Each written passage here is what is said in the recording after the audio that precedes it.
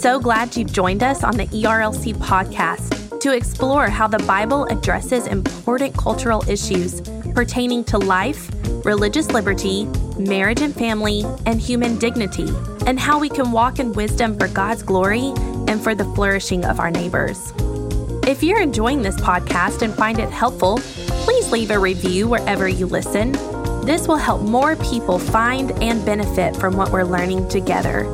We are grateful for the time you take to join us for these conversations.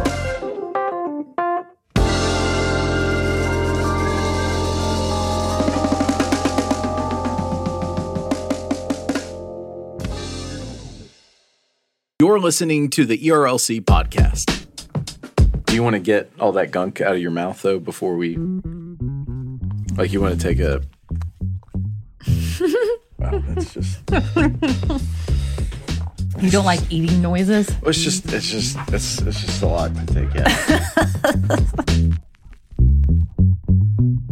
Hello, and welcome back to this week's episode of the ERLC podcast, where each week we'll be talking about our work at the ERLC and focusing on what Christians should know about the things in the world. I'm Lindsay Nicolay, and with me on this really sad and hard week is Brent Leatherwood.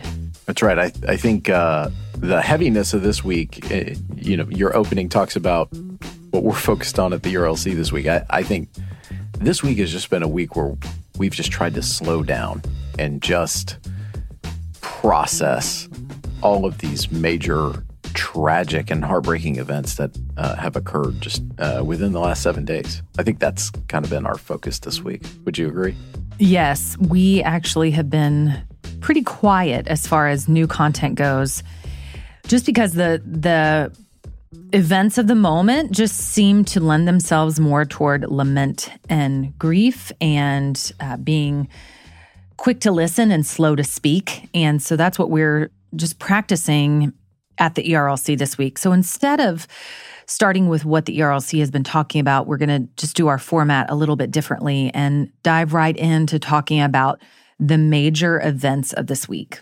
Well, last week when we talked, it was already a tragic week because of the horrifying shooting that took place in Buffalo, and it seemed like things only got worse. On Sunday, a huge independent investigation of the Southern Baptist Convention's Executive Committee, one of the entities that's a part of our convention, that report was released, and it came back with horrifying and tragic details about the way that abuse has been either covered up or ignored or survivors being stonewalled.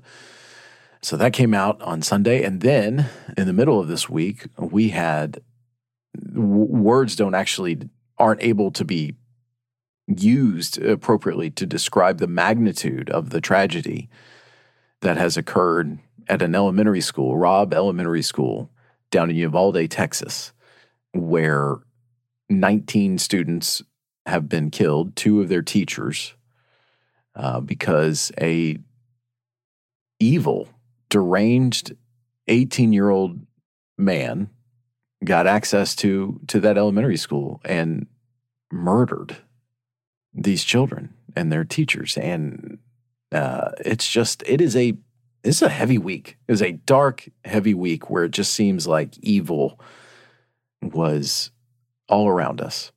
It is, and in a social media age where we demand quick answers, it's hard to sit and wait and figure out more of the details of what's going on in these various situations and then figure out answers to complex problems.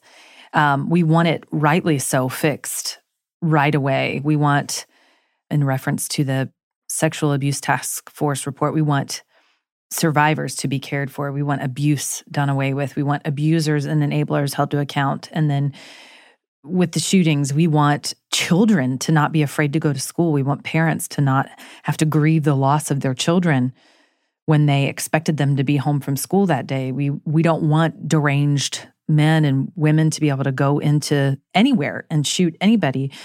we want these things fixed, but we don't know exactly how to fix them. And that is really, it's a hard thing to sit with as we grapple with the reality of the evil that's in our world that we see over and over and over again.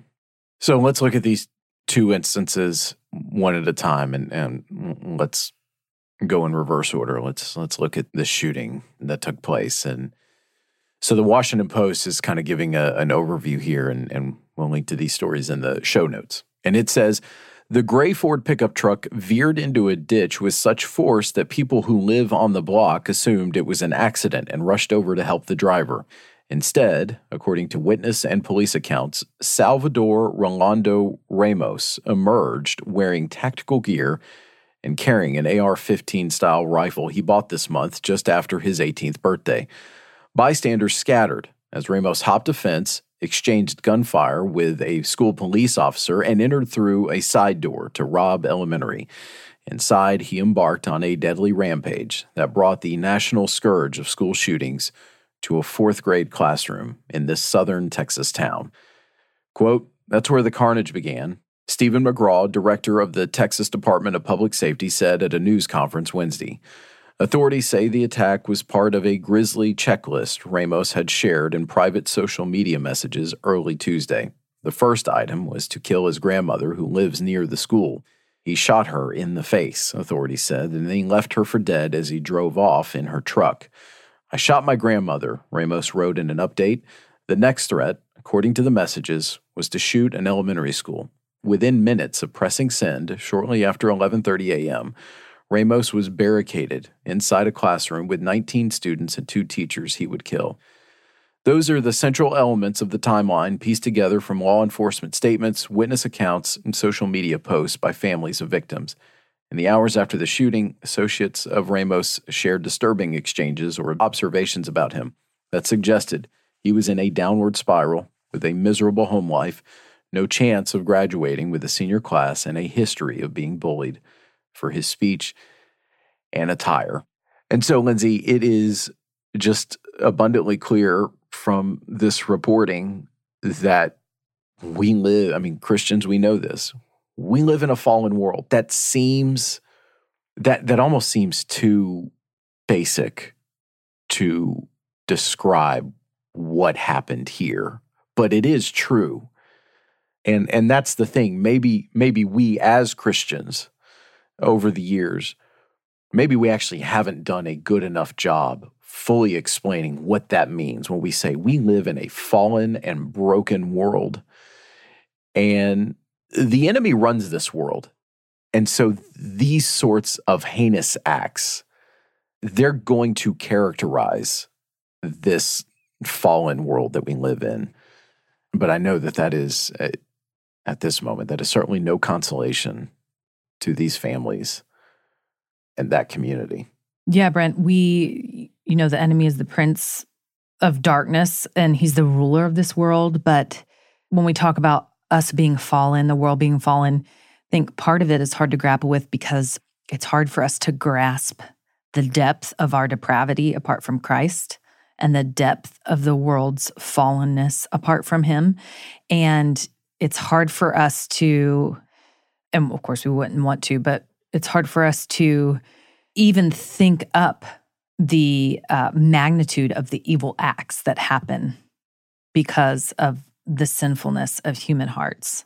And then the enemy is the rule of this world, but the Christian worldview, the Bible teaches us that and explains these things that are happening because of the fallenness of the world. But then we know that we don't need to be given over to despair because we know that's only because the Lord has given him a window of time in which to operate.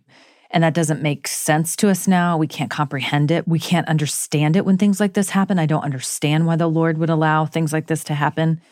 And yet we know that God is going to make all things right one day, and that the enemy does not have the final say, and that he is going to be crushed under the Lord Jesus's feet. And that's what gives us hope in the midst of such despair. And that's why That's one of the reasons why Christianity makes sense to me and God's word is so powerful to me, because it gives an explanation for what we are experiencing in this just grievous world, but then it also gives us hope that we will not stay here in this despair and in this sin forever, but one day death and pain and crying, tears, they will be no more. And that day definitely cannot come fast enough. It's just hard. It's hard to imagine why the Lord bears with us and lets this world continue as it is.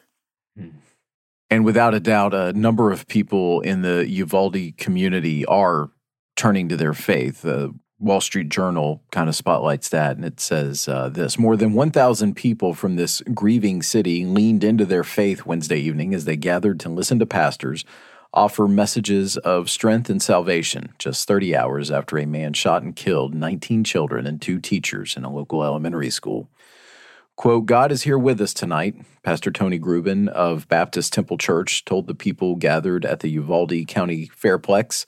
"God still loves you, and God still loves those little children." Community members packed the stands, spilled into the aisles, and stood on the dirt rodeo floor where the ministers preached from a stage under the flags of Texas and the United States.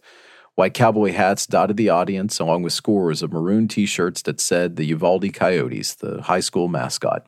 A phalanx of police officers stood, stone-faced, watching the crowd, and scores of journalists from around the world aimed their cameras and beamed the scene around the globe. And we should note, there are a number of Southern Baptist Convention cooperating churches that are in and around this community that are leaning in, and our state conventions, our Baptist state conventions in Texas, the Southern Baptists of Texas Convention and the Baptist General Convention of Texas, both of them have deployed ministers and staff down to Uvalde to wrap their arms around that community and serve in this moment. And so we are so thankful to them. And look, the SBC is not silent on this. In 2018, we actually passed a resolution on gun violence and mass shootings and condemned this sort of violence and asked that it be stopped. And specifically, the SBC called on federal, state, and local authorities to address the epidemic of gun violence by evaluating the societal maladies that lead to escalations in gun violence and mass shootings, and then asked furthermore that we call on federal, state, and local authorities to implement preventative measures that would reduce gun violence and mass shootings while operating in accordance with the Second Amendment of the U.S. Constitution. And, that first part in particular is speaking to the deeper issue here. There have been, since the beginning of history, we read about it in Scripture, there are these deranged individuals out there that are overtaken with evil. So that's not new. What is new is the both extreme isolation, seemingly, that a lot of these disturbed individuals are facing, but then also the fact that they can connect with or learn about other instances where they may say, hey, this dissatisfaction that I'm feeling, this need to act out, they learn about it online. And in some cases, they get either radicalized online or they summon up enough ill will to say, I'm going to act on it. And I'm going to take innocent lives. There's a unique mixture of kind of issues there that seem to be preying upon these individuals. And then, look, let's admit it. America, we have a unique gun culture. And there are a number of instances throughout our history and even today where owning a gun makes complete sense. I own multiple guns in my household. And so it is a part of our history. It's a part of our culture. We have to understand, though, that there's a number of guns out there that are either, because of that, easy to obtain, or you can obtain them illegally very easily. I'm not sure exactly how this individual, I know he purchased the weapons. I'm just not sure how that took place, and that hasn't been made clear yet. But obviously he had access, he was upset, and no one was able to intervene because it appears from the early reports he was fairly isolated, but he was upset enough in his isolation to say, I'm now going to act on it. And that's the part I'm getting to, is that previously it seems that our bonds of community were much stronger, where you had individuals in and outside of the home because of either church groups or community activities or just neighborhood bonds, where people were able to say, hey, something's wrong with this child, with this teenager. We need to get him some help. And it seems like that sort of mediating bond, that connection, is just not there anymore in our society. And so you have individuals leap from seeming despair to incredibly destructive action. And this week, I actually happened to be down in Texas when this happened. I got to sit for a while with the former president of the Ethics and Religious Liberty Commission, Dr. Richard Land. And he was talking about the effects of the digital age on our children. And he pointed this out. He's like, you have to understand the psychology that is at play with young men and young women to an extent. He's like, with girls, social media and the effects of the digital age, when they go into an area of harm, for young ladies, it's self-harm. For boys, it becomes destruction, outward destruction. And that was pretty insightful in the wake of this, although we still don't know a whole lot of details. There's going to be a lot to sort out about this.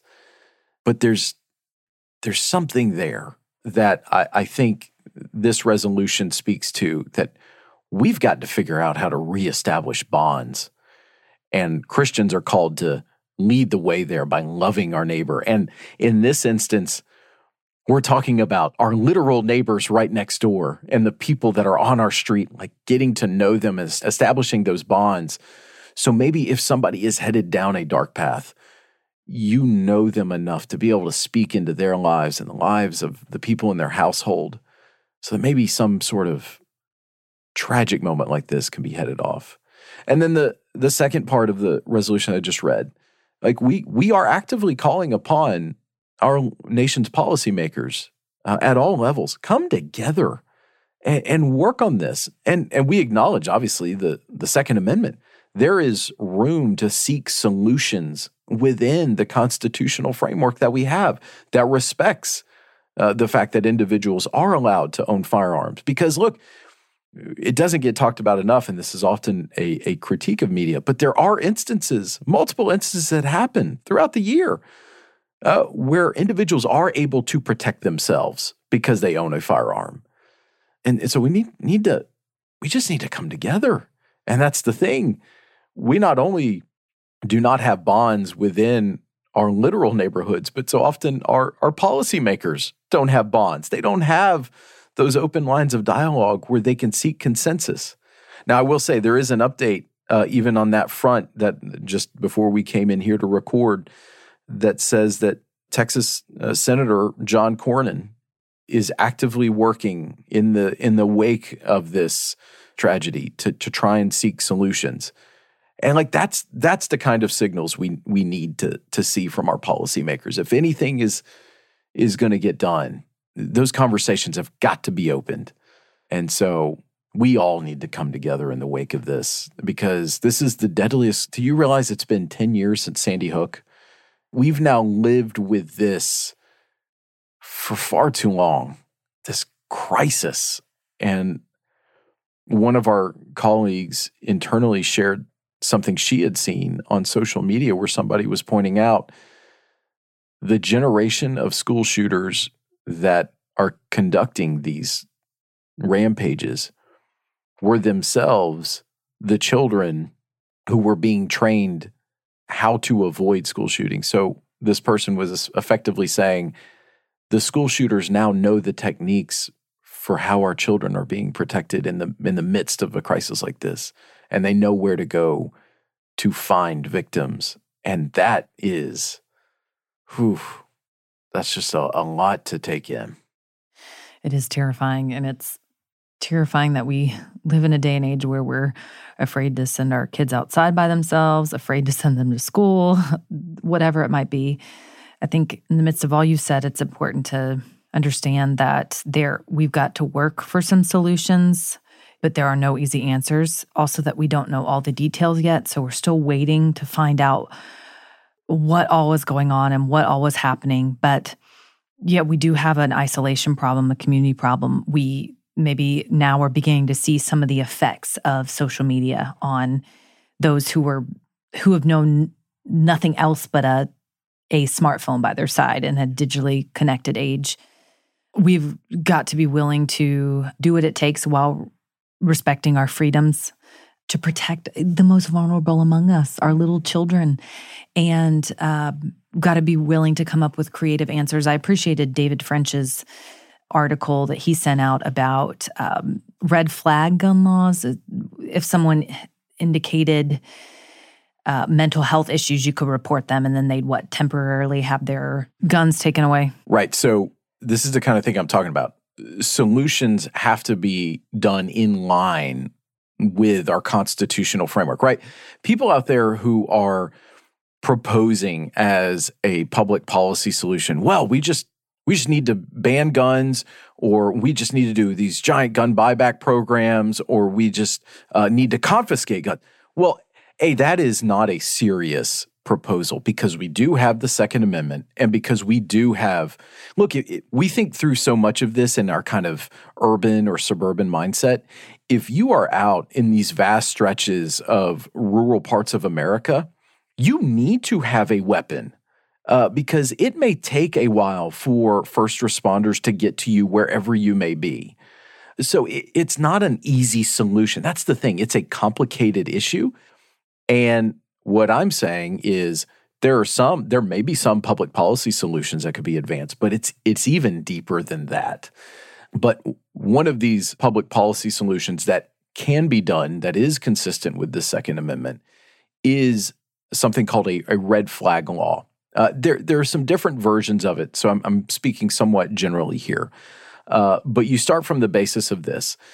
Taking away any sort of constitutional right, it requires a very high bar by law enforcement to do so. One thing to lower that bar is a temporary restriction, and that's what a red flag law seeks to do. Individuals may notice, such as think of in this case, parents or guardians may notice that someone in their household, a child, a teenager, seems to be bent towards harm, either self-harm or harm of others. And they could appeal to local law enforcement through this red flag law to say, hey, this individual seems to be a danger, and I think needs to not have access to weapons or be able to purchase weapons for a temporary time. This is the key, and this is where it kind of is helpful towards the Constitution. That individual, that person, gets the chance to contest this within a judicial setting. So that's that is a creative solution. There are others. I don't know what those are. We're not advocating for any one or the other. What we're trying to say is the SBC has spoken and condemned these instances.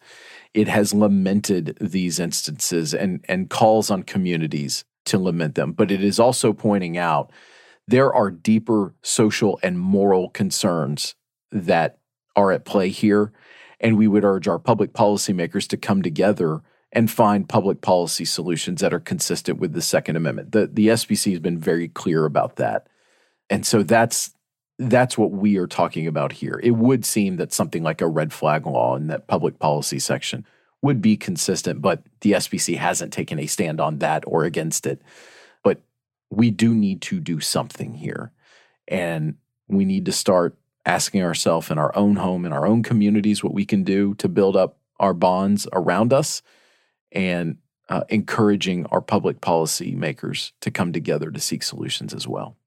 And in the meantime, we need to be praying for those pastors and believers there in Texas, that the Lord would enable them to minister his comfort to these families, to this community, that the Lord would open a door for the gospel to bring light and healing and beauty from the ashes, and that the Lord would enable believers to just minister, meet needs, spiritual and physical needs, for as long as it takes there in Texas.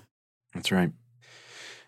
And we know that a good number of pastors, particularly Southern Baptist pastors, are going to be talking to their congregations this week about the report that was released. We mentioned this at the top of the show. On Sunday, an independent report from Guidepost Solutions was released. And over the last 8 months or so, they have been examining the last 20 years of what has taken place with regard to sexual abuse within the SBC Executive Committee. As a reminder, the SBC, 48,000 churches, 14 million members. It has 12 denominational entities that just help conduct the work that our churches have said we want to engage in. Obviously, the ERLC, we are one of those. We're the public policy one. The SBC Executive Committee is more or less the financial committee that takes in and disperses tithe money and offering money that comes in to our convention of churches, and is often seen as kind of like the main cheerleader for the vehicle for doing that, the cooperative program, which is what Southern Baptists sacrificially give to. So the report that came out on Sunday caused a number of national news outlets to report on it. And so we'll just look at two reports that actually happen to come from Christianity Today.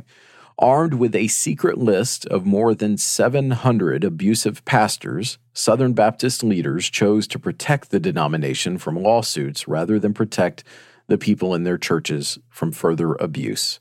Survivors, advocates, and some Southern Baptists themselves spent more than 15 years calling for ways to keep sexual predators from moving quietly from one flock to another.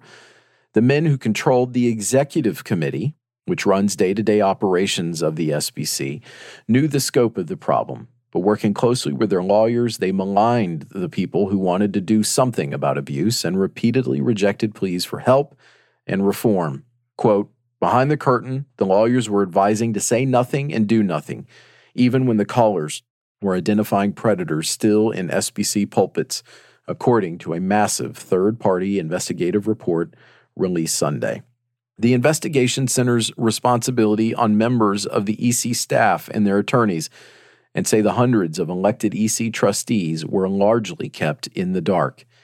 EC General Counsel Augie Bodo and longtime attorney Jim Gunther advised the past three executive committee presidents, Ronnie Floyd, Frank Page, and Morris Chapman, that taking action on abuse would pose a risk to SBC liability and polity, leading the presidents to challenge proposed abuse reforms. This is an incredibly sad report, really eye-opening. Of course, survivors and those standing beside them have known for years what's going on, but I think that this has opened the eyes of many of us who didn't know these details and the extent of what has been going on within the executive committee of the Southern Baptist Convention. This episode will drop on Friday, and we will have an explainer out about the structure of the Southern Baptist Convention that explains the entities, because I think people are confused, and they think this report investigates the whole of the Southern Baptist Convention, churches, et cetera, but it's one entity. It's the executive committee, and they don't exactly understand what the executive committee does. So we're trying to explain that and shed some light on that in this explainer, but this investigation absolutely needed to be done. I've been really encouraged by some people online who are a part of the Board of Trustees for the Executive Committee who voted against waiving privilege, the attorney-client privilege, but now they see that that was something that needed to be done, and so they've apologized. Some of them voted against it, not out of bad motives, but they didn't know why it needed to be waived, and now they see. And so I've been really encouraged by those back and forths online where people have been extending grace to one another in the midst of this. But it's a hard report that's going to take a while to digest. And that is we hope going to lead to some major change within the Southern Baptist Convention. We look forward to the recommendations that are going to come forward by the Sexual Abuse Task Force. We've gotten maybe a glimpse of that into what Guidepost has somewhat recommended, but it's definitely time for change, and this is a day of reckoning for the Southern Baptist Convention. Yes, it was, just to help folks understand, it was a 300-page report. The last part of that were recommendations from the investigators themselves. This coming week, we are anticipating that the Sexual Abuse Task Force, whose members were appointed by SBC President Ed Litton, they themselves, as a group of pastors and lay leaders, will be recommending reforms or initiatives in light of this report. Now, some of it is going to be very consistent with what the outside investigators have already recommended. But my sense is they are trying to give something to the messengers, the representatives of the churches who will be coming together in Anaheim, California in just a few weeks, trying to give them something tangible to actually interact with and potentially vote on at that annual convention. You can't read through this document without being heartbroken for the survivors and the ways that they were just ignored. And you can't help but read through the ways that they were not acted upon, not listened to, not heard from, not acknowledged, not ministered to, not shown the kindness and given the kind of help that they needed. You can't read through this and the cold-hearted way that they were treated. And your mind, I would think and hope for a lot of us, your mind can't help but go to Luke 10 and the parable of the Good Samaritan. You can't help but see in that Luke 10 and the way that the Levite and the priest saw that there was a man hurting, and instead of running to his help, running to his aid, running to give him comfort, said, nope, I'm going to go ahead and cross on the other side of the road. I'm going to ignore it. This is a situation I'm just not going to offer any help whatsoever. You just can't help but seeing that there's an injustice here. And I am just so sorry that the survivors have gone through this kind of treatment. And look, let's acknowledge this kind of treatment, it goes far beyond the executive committee. We know of other instances out there, but my hope is that the darkness that has been revealed here, it will hopefully just be a season where darkness is all just brought out into the light so that we can truly address it in all of its forms, in all of its places. And you can't read through this report and not see how. I came away being very thankful that these survivors, they actually didn't give up on us, because in so many ways they were just saying, hey church leaders in the EC, please just be the Christians that you say that you are. And I'm thankful that they didn't do it. And I'm also thankful. I'm thankful that we had Pastor J.D. Greer as president of the SBC for the 3 years that he was, because he was fearlessly taking this on. And the issue itself is a hard issue, there's no doubt. And so in some ways, you kind of expect any issue that's difficult, you're going to encounter some resistance. This report shows, he was he was encountering far more than resistance. He was encountering and going up against a system of cold-heartedness, and I'm just thankful he wasn't having any of it. So I'm thankful for him. I'm thankful for so many others who have said abuse is wrong, abuse is a sin, abuse has got to be confronted, abuse has got to be stamped out. Survivors have got to be advocated for. Survivors have got to be listened to. Survivors have got to be affirmed for their courage. And so that's where I'm left, and I'm thankful we've had the EC take some steps. We've had some other entities come out with some. This is good. There's a lot ahead for our churches and the messengers who are represented. There's a lot ahead for them to consider and to take action on. And our prayers are with them. And they should know, obviously, the Ethics and Religious Liberty Commission, as we have been for several years now, we stand ready to serve when it comes to combating sexual abuse.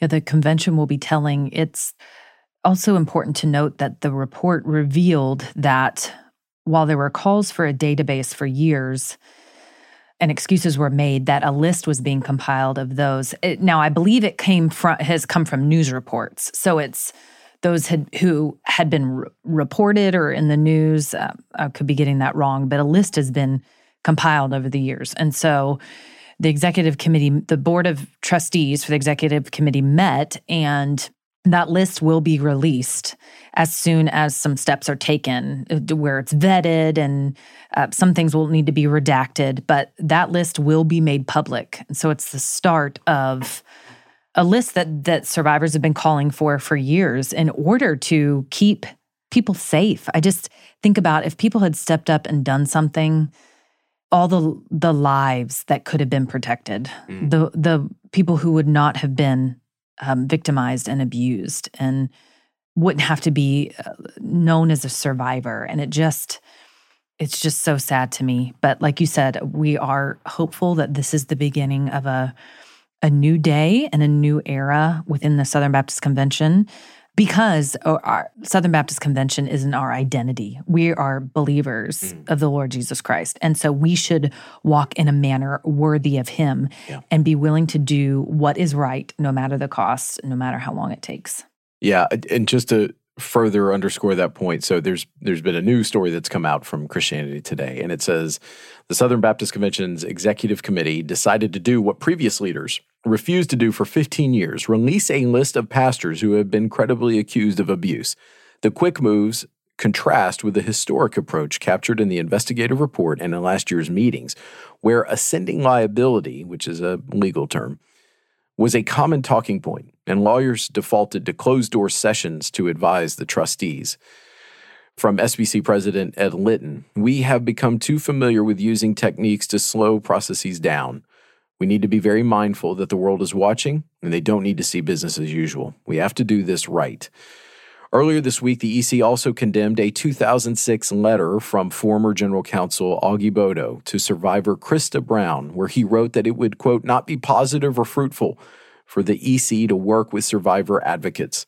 The EC, the statement said, rejects this sentiment in its entirety and seeks to publicly repent for its failure to rectify this position and wholeheartedly listen to survivors. Brown told Christianity Today that she was grateful for the statement, as well as other moves being made by the EC and its attorneys, including to consider pulling Bodo's retirement.